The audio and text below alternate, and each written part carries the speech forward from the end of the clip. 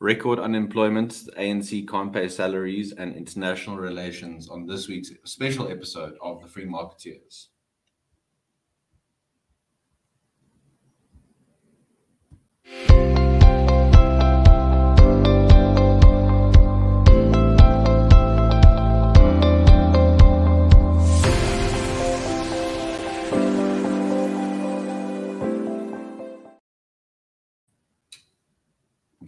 Hello, everyone. Hope you're doing well. Chris here with another episode of The Free Marketeers, and I'm joined by a very special guest who, after today, will be with us every week because she's going to enjoy the episode so much and just come back all the time.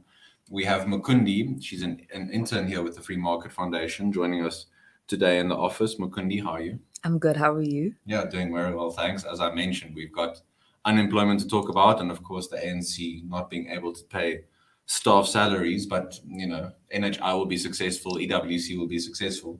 Before we get into that, just tell us a bit about you, your background. At the moment you're studying, so you're trying to forge a path for yourself, as it were. How did you come across the FMF, and tell us a bit about you?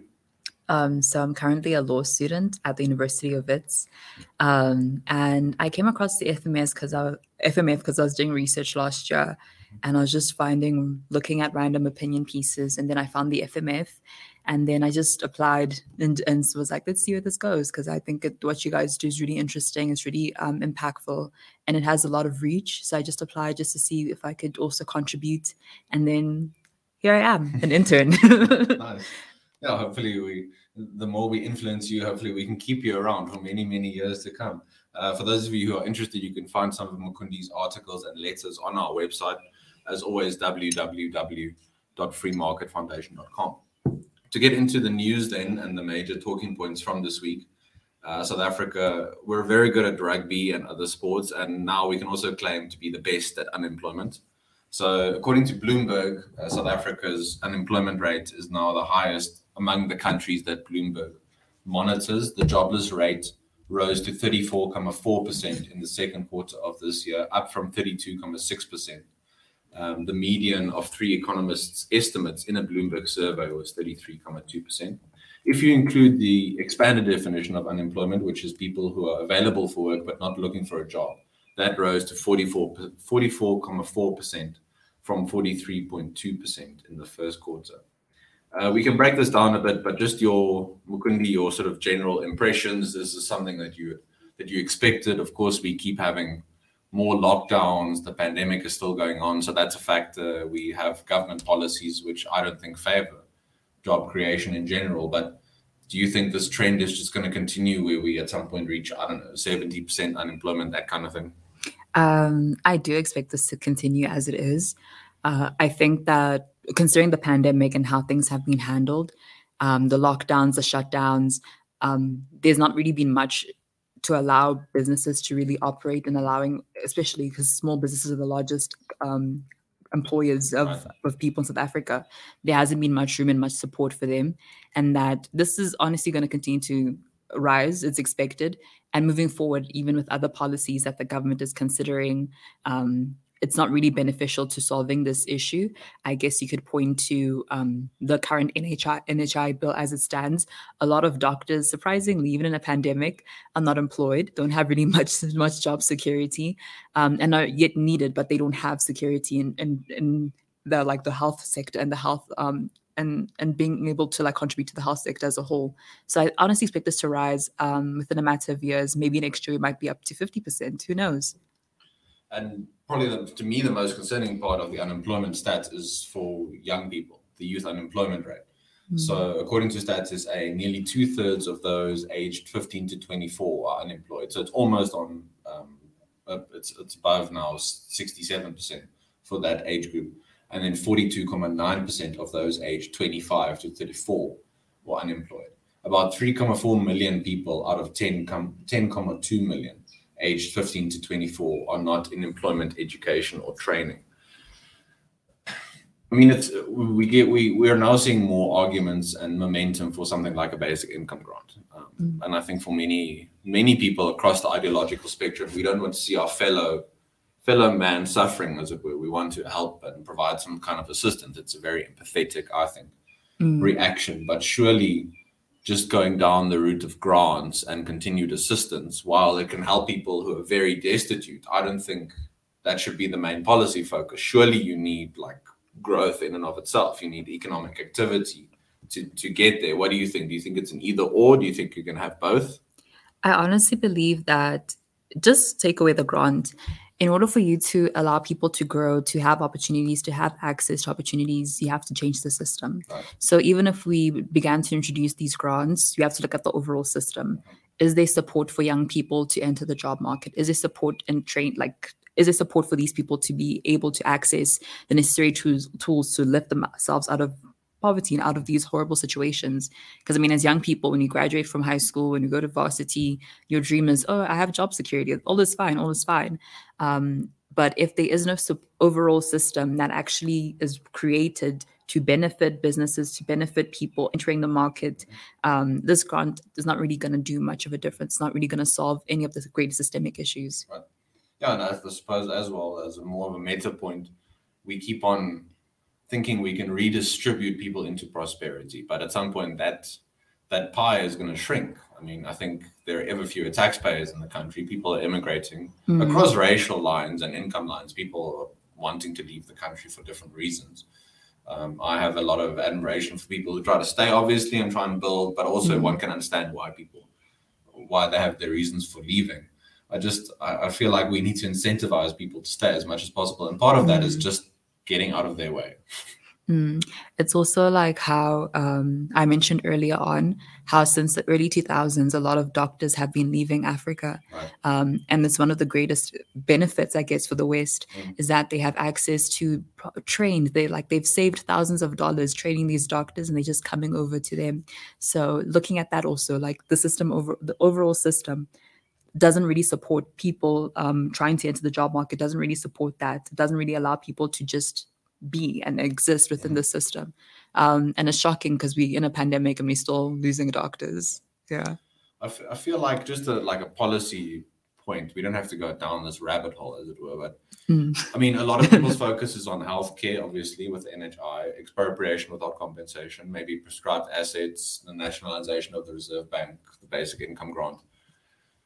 And I feel like maybe sometimes we lose sight of education and how bad this education system is in South Africa. So, I mean, to put you on the spot, as it were, and you can sort of, you can bat it off for a bit if you wanted to, but how do we implement the necessary kind of reforms in education? I even think now there should be a discussion about this focus of people have to go to university, have to get an honors degree, a master's degree, a PhD, like this life path where, what about vocational training? What about that sort of skill set? I mean, you're always going to need, and people are going to be passionate about and feel stimulated by going into vocational training, stuff like, I don't know, engineering, plumbing, electricians, that sort of stuff. I mean, I know that's a big sort of point, and how do you solve South Africa's education crisis? But what do you think of that discussion?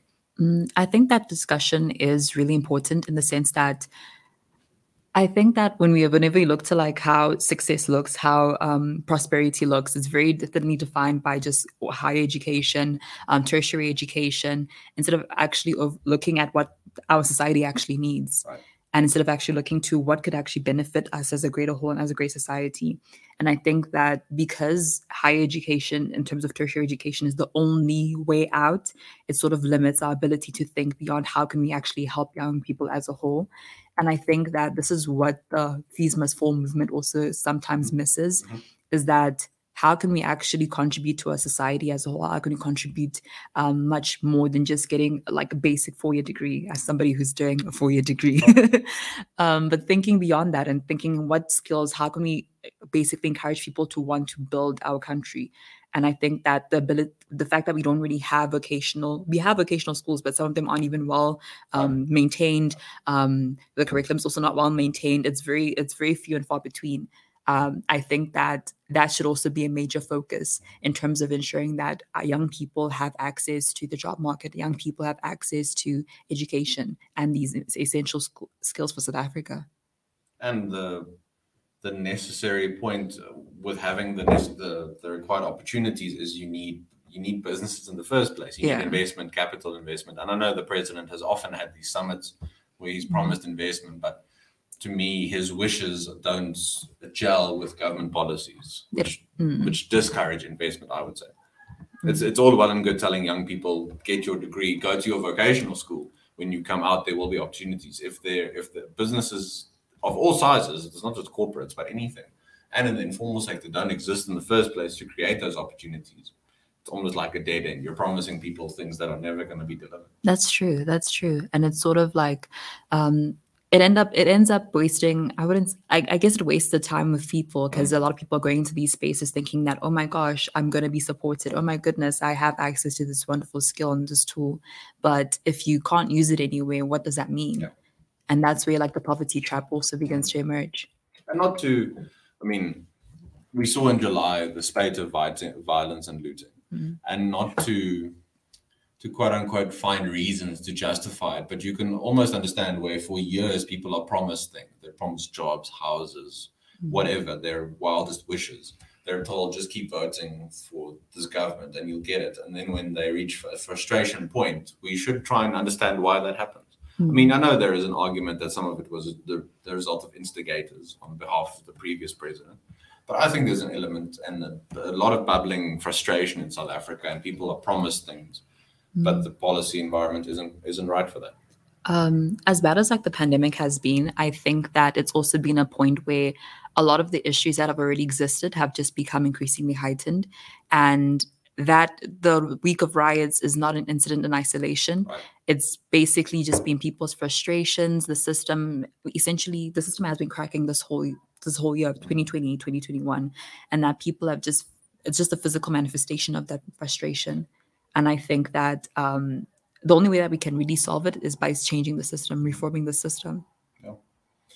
Moving on to our next point from the unemployment. We can always come back to that if we want to elucidate any more points. But just our major other topic of discussion for today is that the African National Congress staff were set to down tools from yesterday because of unpaid salaries. So, of course, we're recording on 27 August, which is a Friday.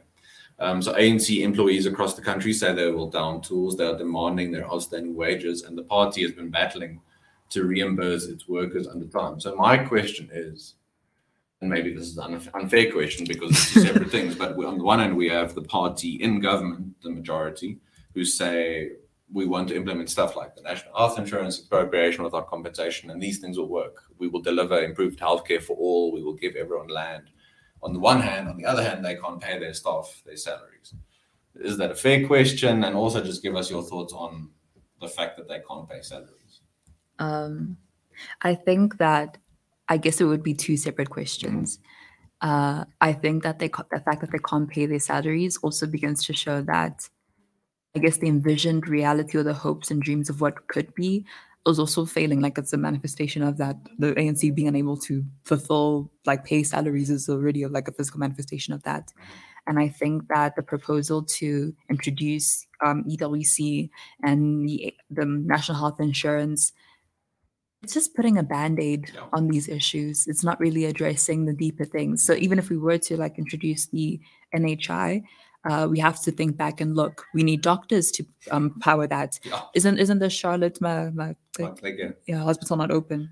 One. I'm speaking under correction, and the listeners can correct both of us. But I think one or two of the divisions of the hospital are open again. But even they're diverting people to go to other hospitals. You see, and this is supposed to be one of Joburg's biggest hospitals. And it's supposed to like service, like, how many people live in Joburg? Like over like 5 million people. Yeah. So it doesn't make sense. So I feel that these are a wonderful idea. They are ideas, wonderful ideas. Having good healthcare is like a wonderful idea. Everyone deserves that. But at the same time, we don't even have the manpower to actually like run these things. We don't have we have a lot more broader issues. Firstly, to have those doctors need education, and feeds back into our initial argument. And now we have to like power this. We need to ensure that there's good health, there's good tools to use there, like good products, like tools, surgicals, whatever. It doesn't speak to the reality of the situation. And I think that we really need to come back to earth and really look at where we are and begin to understand what can we solve now, what needs direct attention right now.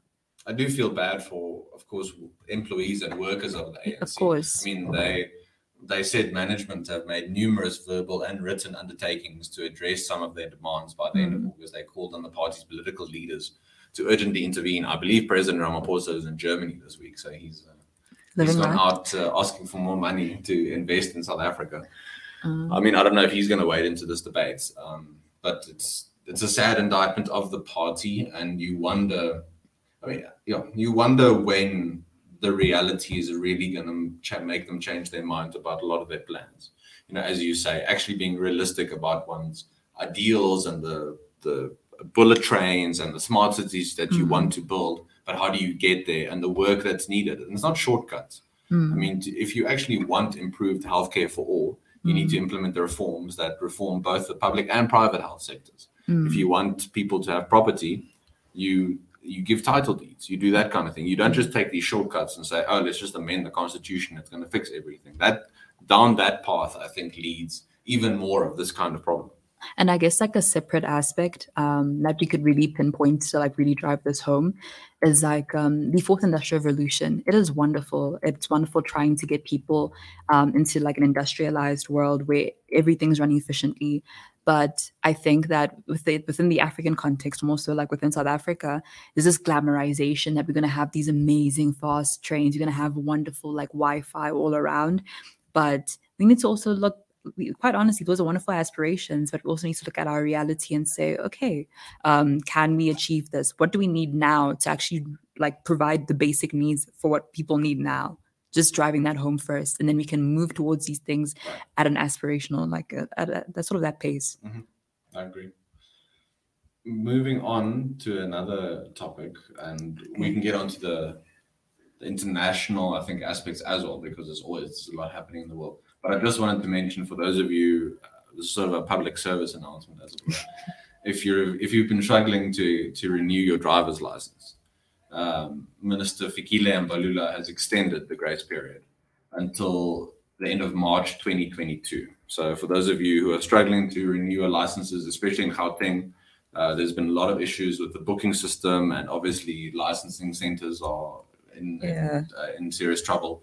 But now, for those of you who are stressing, you should still stress, because it's not that they're going to fix everything before next year, March. But at least now the grace period has been extended. Apparently, Gauteng has the highest number of experienced licenses in the country. So good job, all of you who are listening in Gauteng. So just a little announcement on that. I don't know if you have any ideas on how we can solve the licensing issue. No, that's heavy. Okay. But wasn't it extended like last year till June? So it just keeps on being extended.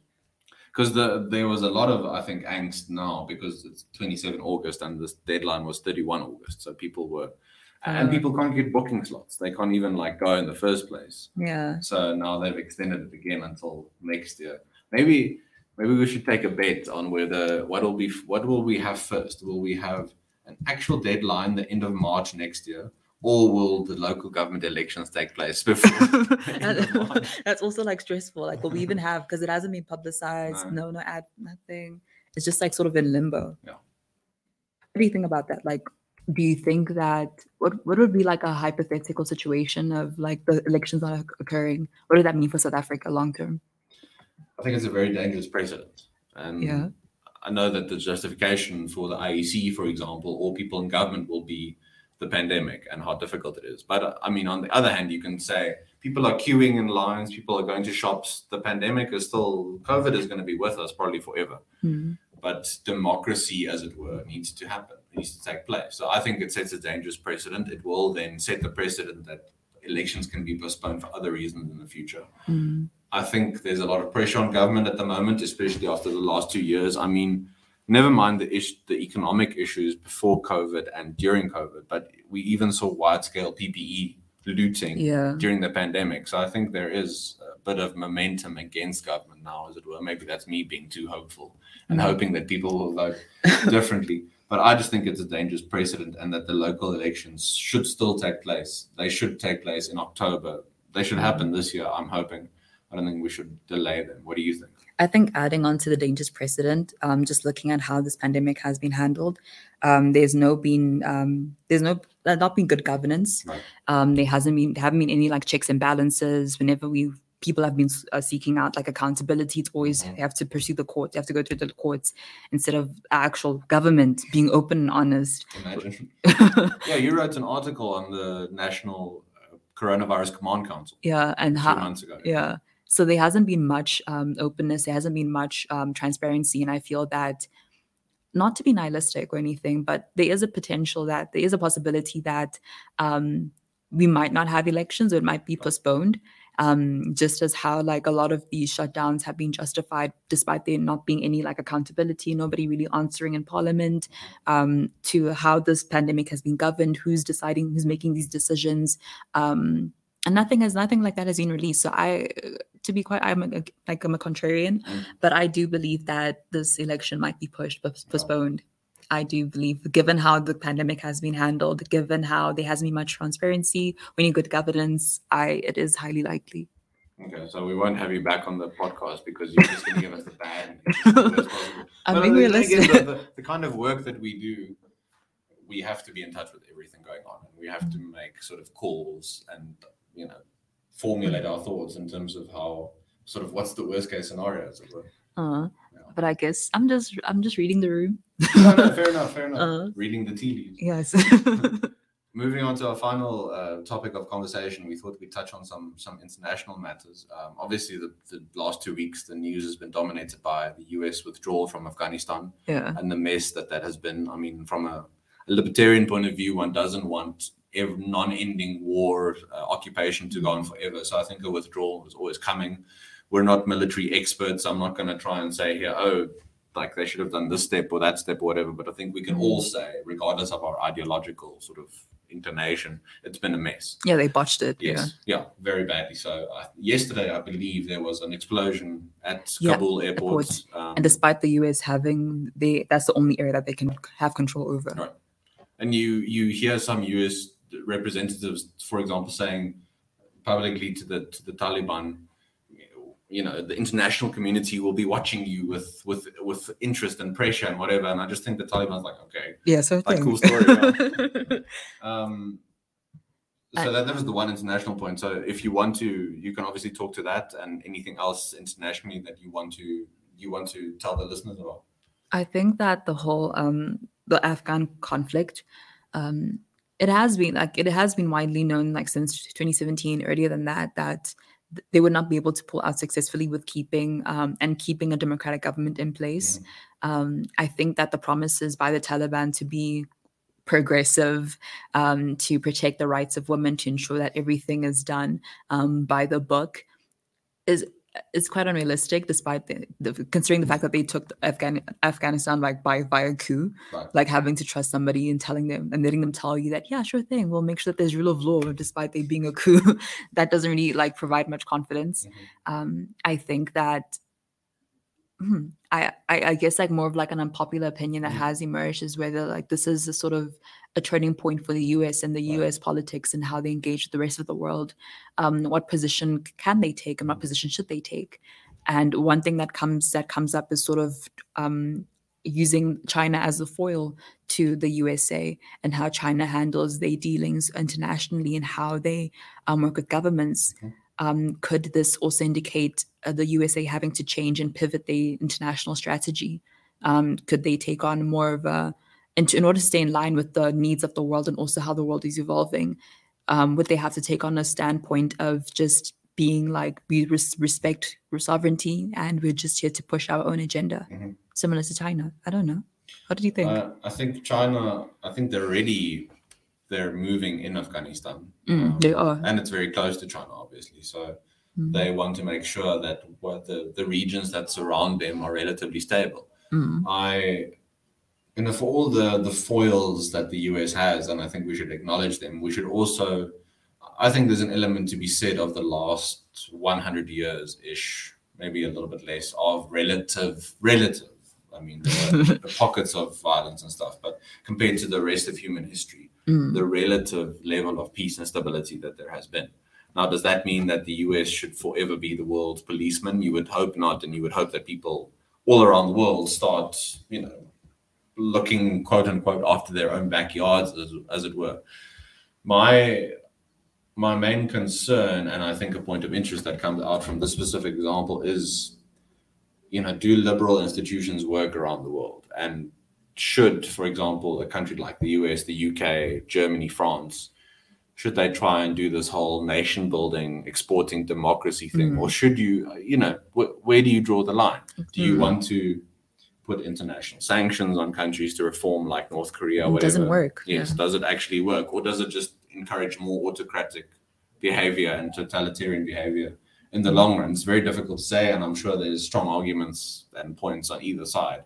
But one just wishes that things don't destabilize and descend as they might have been 100 years ago. I get that's true, but I'm also just curious. Like even within like the period of like the last 100 years, there's always been conflict. There's been proxies that have been used to facilitate like that frustration into like Vietnam, Korea, Afghanistan's just like one of the newest examples to just a recent one, I guess. But what I want to ask is more so, what policy? I mean, not policy experts here, but what policy do you think that the US could take now, or should take now, given the failure of Afghanistan? How should they approach the rest of the world?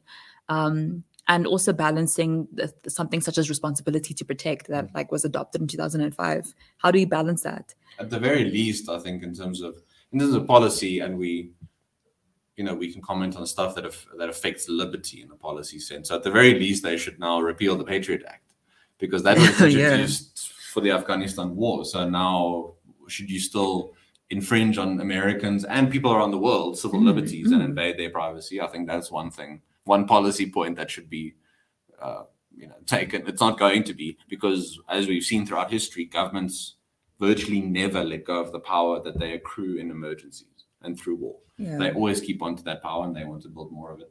From an international relations point of view, I hope that the US stands by its allies, because I think there is something to be said for allyship and showing your allies that you've got their back. I think about a country like Taiwan, which is going to be coming under more pressure with the whole semiconductor war. After Hong Kong was just like essentially seized. Right.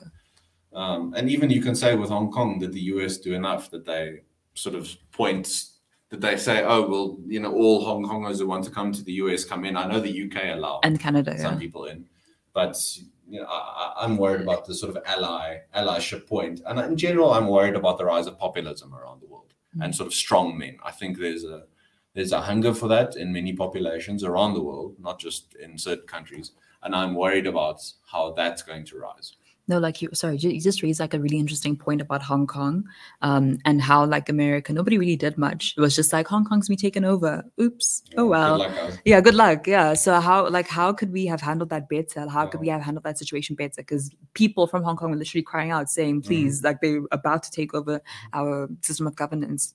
Like, and you need to, and this is more of a psychological point maybe, but you need red lines, and you need to stick to those red lines. You can't just say, don't do this, and then when a country does it, you're like, let's move the red line again. No, the goalpost keeps moving. There we go. Former US President Barack Obama had his line in the sand with Syria, but that line in the sand kept on moving. And you're like, is it really a line, or is it just a sort of pragmatic point, as it were? This isn't to say that you can't have different forms of power and negotiation. You can have hard power, soft power. You can have negotiation behind the scenes. You can have force of military shows of military force. So the US could roll out aircraft carriers now in the Gulf and other places in the Middle East. Is that going to achieve the same ends that they ultimately want? And you also, we shouldn't hold up any country, I think, as like the moral paragon of the world, because the moral police, that like, again, gives justification for all sorts of infractions, because they can say, oh, well, we're just protecting people kind of thing. What is that? There's always a meme been going around that's like, what, you will follow our ways by force, or something like that. You will adopt democracy by force. Yeah. Does it actually then count as does it hold if people don't like implement those systems and institutions themselves? And also like, I guess, should you force it? Like if it's an area and a system, and like they have their own systems that work in that area, is it just like to also like impose your way of life? Is it equitable? Is it actually meaningful? Does it actually speak to the reality and the philosophies behind libertarianism? Yeah, I think you get a school of thought in libertarianism which says anywhere where liberty is infringed, you need to fight against the oppressors. So who does that burden then fall onto? Exactly. Ultimately, someone needs to then pick up their rifle and go and fight it. Now, does it fall on the American citizen who's 18 years old, just out of college, kind of thing, who has to go overseas and do it? I like that many people tend towards liberty, but I don't know if there's this is me as an objectivist speaking, but I don't know if there's a moral obligation on you to go and do X and sacrifice your life in that way. And it's not, it's not an easy. Is it a utilitarian point? Do you say if we sacrifice 10 American lives, we save 100,000 Afghanistan lives? I guess I think another thing, sort of like detracting from that, is who gets to save those lives. So the USA, they were sort of, because they have like a hegemonic power, hegemonic force, they get to do that. But could a country such as, I don't know, a random country, maybe Algeria, decide, we're going to go send troops? Would they experience the same sort of the ability to just go in and do whatever you want to do in the name of democracy? It's also, those things also happen within the world system of who gets to decide, who gets to enforce liberty, who gets to enforce what is right, and who decides who's right. You see, one of those things also emerge. The US was viewed as like, wow, well done, an upstanding state starting this war. But now look at it 20 years later. Yeah, maybe we're missing the crucial point, which is that if anyone goes into Afghanistan, they all mess up. You mentioned earlier it was the Brits, first the Soviets. Yeah, it was Britain in the 1834 something. Okay, then the Soviets. Yeah, in the 70s. I mean, the Soviet Union collapsed partly because of doing that invasion and the financial costs. Yeah. And is this the steady decline of the US empire? And also, like, the Gorbachev was trying to sort of reform the system, trying to reform the USSR, thinking, let's just try and model our state after something that would be beneficial. And then thereafter, what happens. We can obviously go on for hours about different philosophies, ideologies, and international relations, but I think that's a good note on which to end. We've covered quite a bit this week, from local to international. We have to thank you for coming on this week, Mukundi. I've greatly enjoyed getting to talk to you, so thank you. Yeah, thank you so much. It was really fun. Nice banter. yeah, I think it's been good. To the listeners, thank you as always for joining us for yet another episode. We greatly appreciate all of the support that you give us. If you enjoyed this episode, please like the video. Please also subscribe to our YouTube channel if you haven't yet. And if you're listening on any other podcast platform in audio format, obviously, please subscribe to our feed so that you get all of our new episodes as they come out. Next week, I should have 2 episodes coming, one with Mark Oppenheimer on the Kwalani judgment, and then another episode with Hendrik Krier of Solidarity, the trade union, about their recent NHI research, which included stats like how many doctors and nurses are saying they will leave the country if the NHI is implemented. So make sure you subscribe to our channel so you see all those episodes when they come out. Until next time, have a good weekend. Take care out there. Stay safe. And we'll talk to you all again very soon. Bye-bye. It stopped.